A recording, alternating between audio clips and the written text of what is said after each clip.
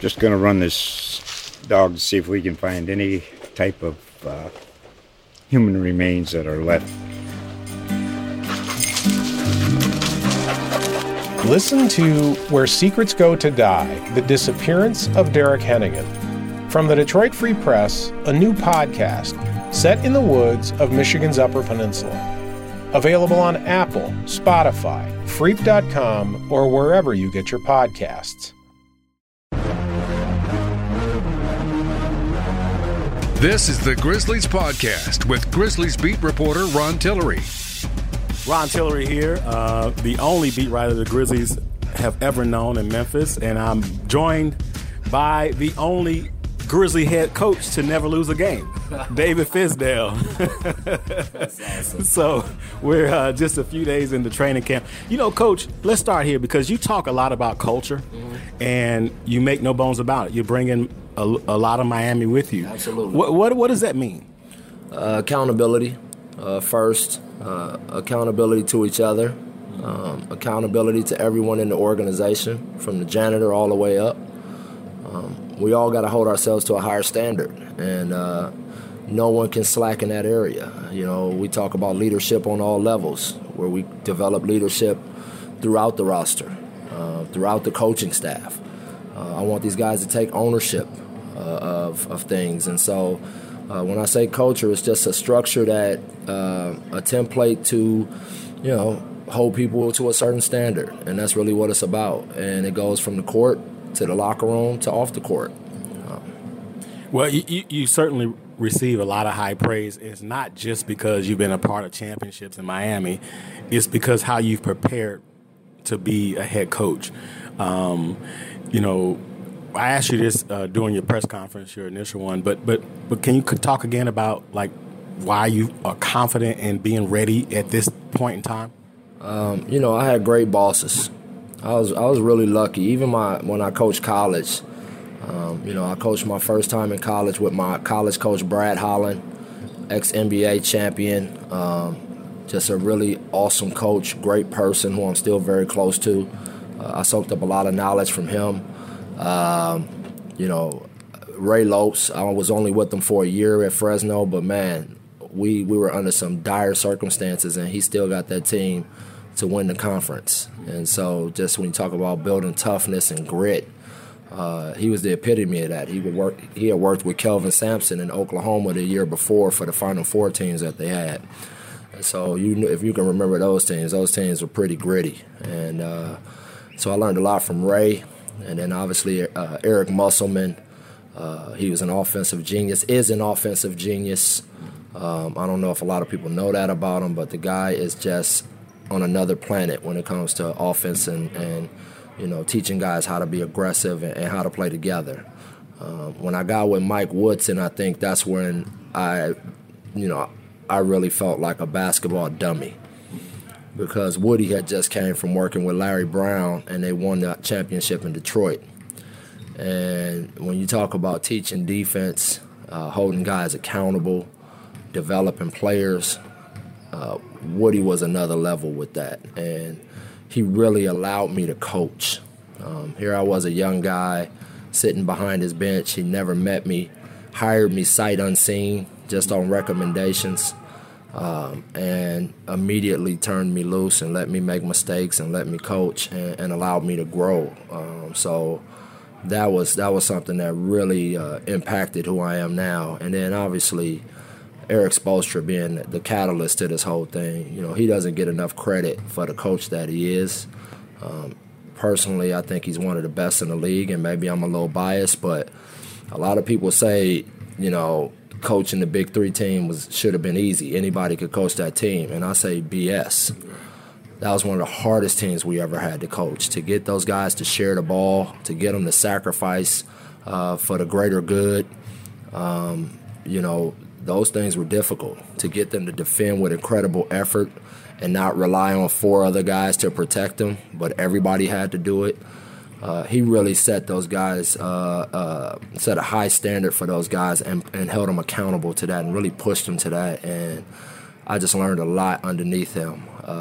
Obviously, he's my friend, but man, I'm just telling you, he is an incredible coach. He's always open-minded. He always has a growth mindset about things. He's always making himself uncomfortable.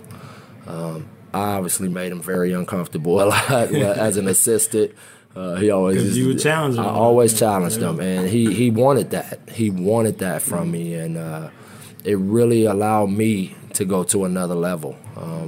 He basically, I was an extension of him on the court. It would be days where he wouldn't say nothing for 15 minutes in practice, but I'm doing all of the coaching.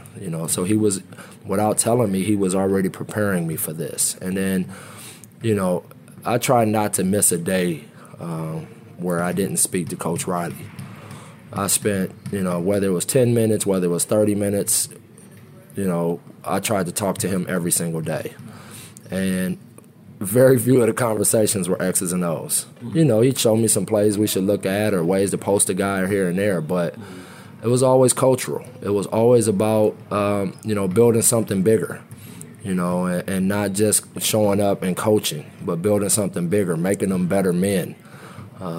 That's what he was about, and you can see it because who comes back to work for him, but other than guys that play for him, right? And it's because they love him and they'll run through a wall for him. And so, going through all of that in my career, over the last 18 years or so, I really felt like I was prepared for this.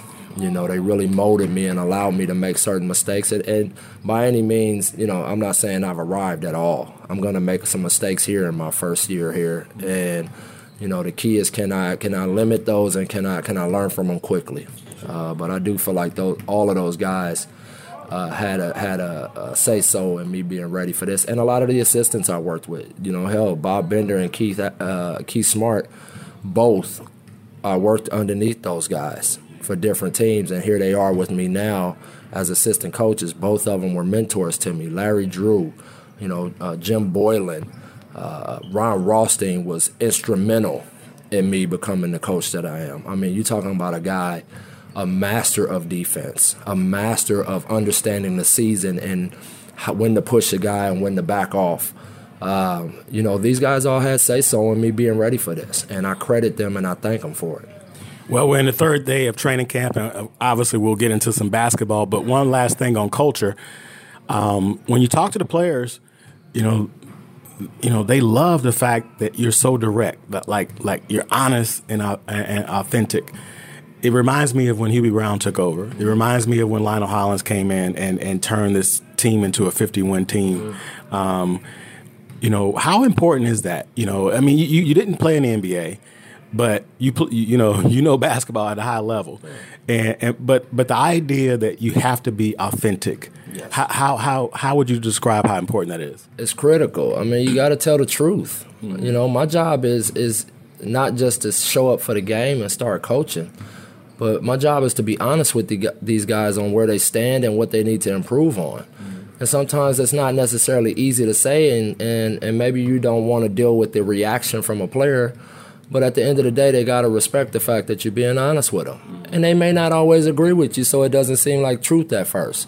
But I'm never going to tell them something that I don't have evidence of. Right. That's something I harp on my assistant coaches. Don't bring me suggestions unless you got some evidence, because that's what I grew up in. I couldn't go to Eric Musselman or Woody or especially Spo without data, without having a body of work that says, hey, we need to work on this. We need to fix this.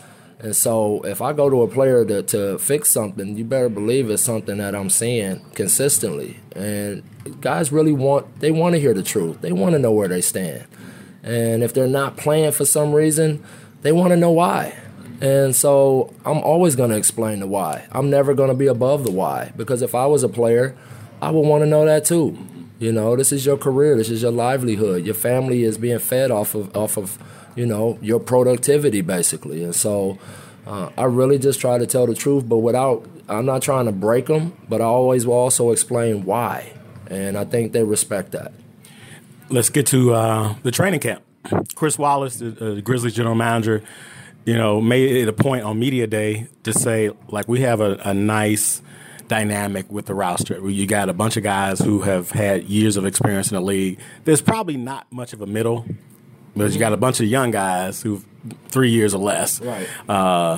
And so, like for you, like how are you going to strike that balance in terms of player development and just winning basketball games? Well, again, these guys coming back early really helped that. You know, these young guys were here all summer. So they really got an education over the course of the summer from myself or from the coaching staff, and really getting a lot of drill work in, a lot of shots, understanding the culture. They were ahead of the veterans, you know, because it started. That's why I wanted to coach Summer League, so I can just start instilling culture into these guys right away. And the fact that Jermichael, you know, he plays Summer League, so he got a taste of it right out the gate. And, you know, a lot of these guys are ahead of schedule from that standpoint. And, you know, I don't have to rely on that many young guys from that standpoint. We got a very good veteran core of 9 or 10 guys that, you know, they don't get sick at sea. They've been through this before, and you know. But I got a feeling 1 or 2 of these young guys can really make some strides to crack the lineup, and I'm leaving it wide open for them to do that. Talked to you recently about James Ennis, and I know you got Troy Daniels, but if you were to put your finger on one guy who you really needed to be an X factor, who would that be? It'd be James Ennis. Okay. You know, because it's size. You know, again, to beat these teams that are already ahead of us from that standpoint, we got to have multiple guys that are versatile. And James brings incredible versatility with his shooting, his ability to put it on the floor. He's a great cutter and offensive rebounder. And then defensively, you know, he can guard multiple positions. And so James really, he's prepared for this. He really had an awesome summer. That, like I said, the day he signed with us, he said, "Coach, don't worry about it. I'll see you in Memphis when you get there because I'm going tomorrow." And he's been there ever since, you know, and he's prepared himself to be an X factor for us, and he knows what I expect. We've obviously had a long-standing relationship already. You know, I've watched him go through a lot of things personally and been there for him from that standpoint, and so our relationship is really strong, and I got a feeling that James doesn't want to let me down. You know, I really feel that. Backup point guard.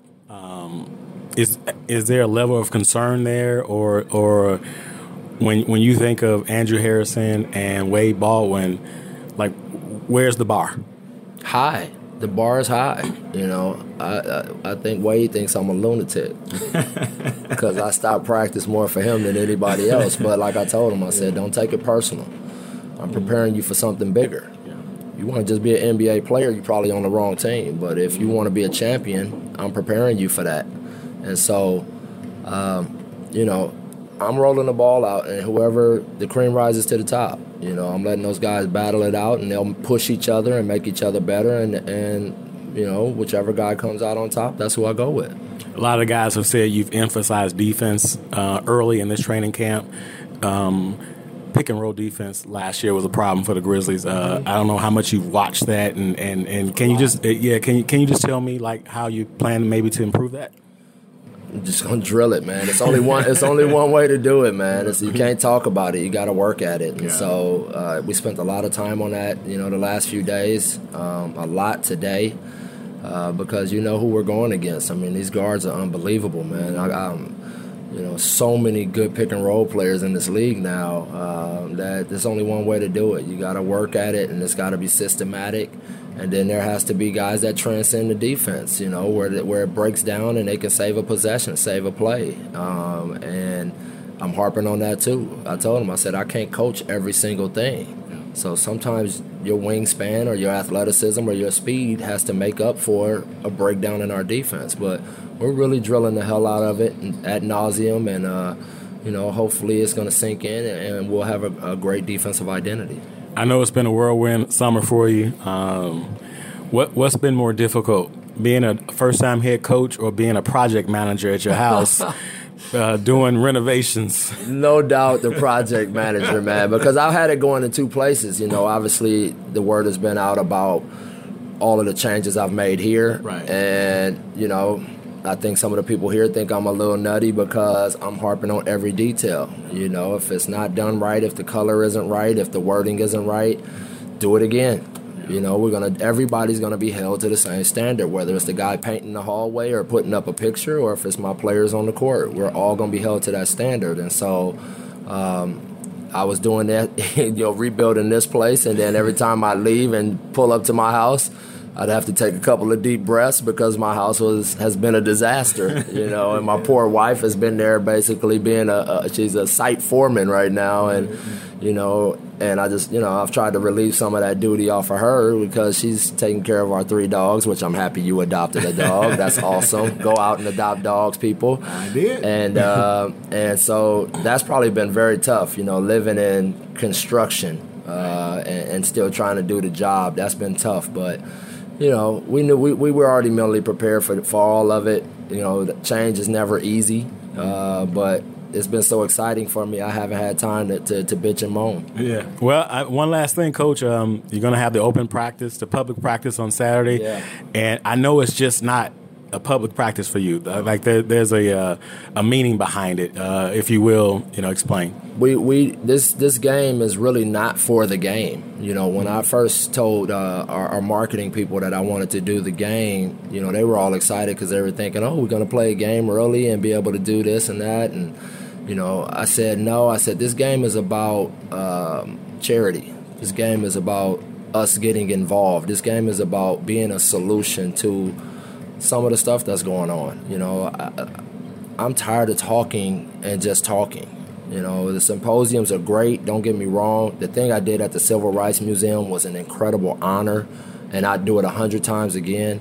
But at the same time, when I say Memphis, we got to get our hands dirty, I got to lead by example. And so I wanted this game to be the kickoff to something great. And, with everything that's going on between the police and the community, we got together with Memphis PD because they want to make change as well.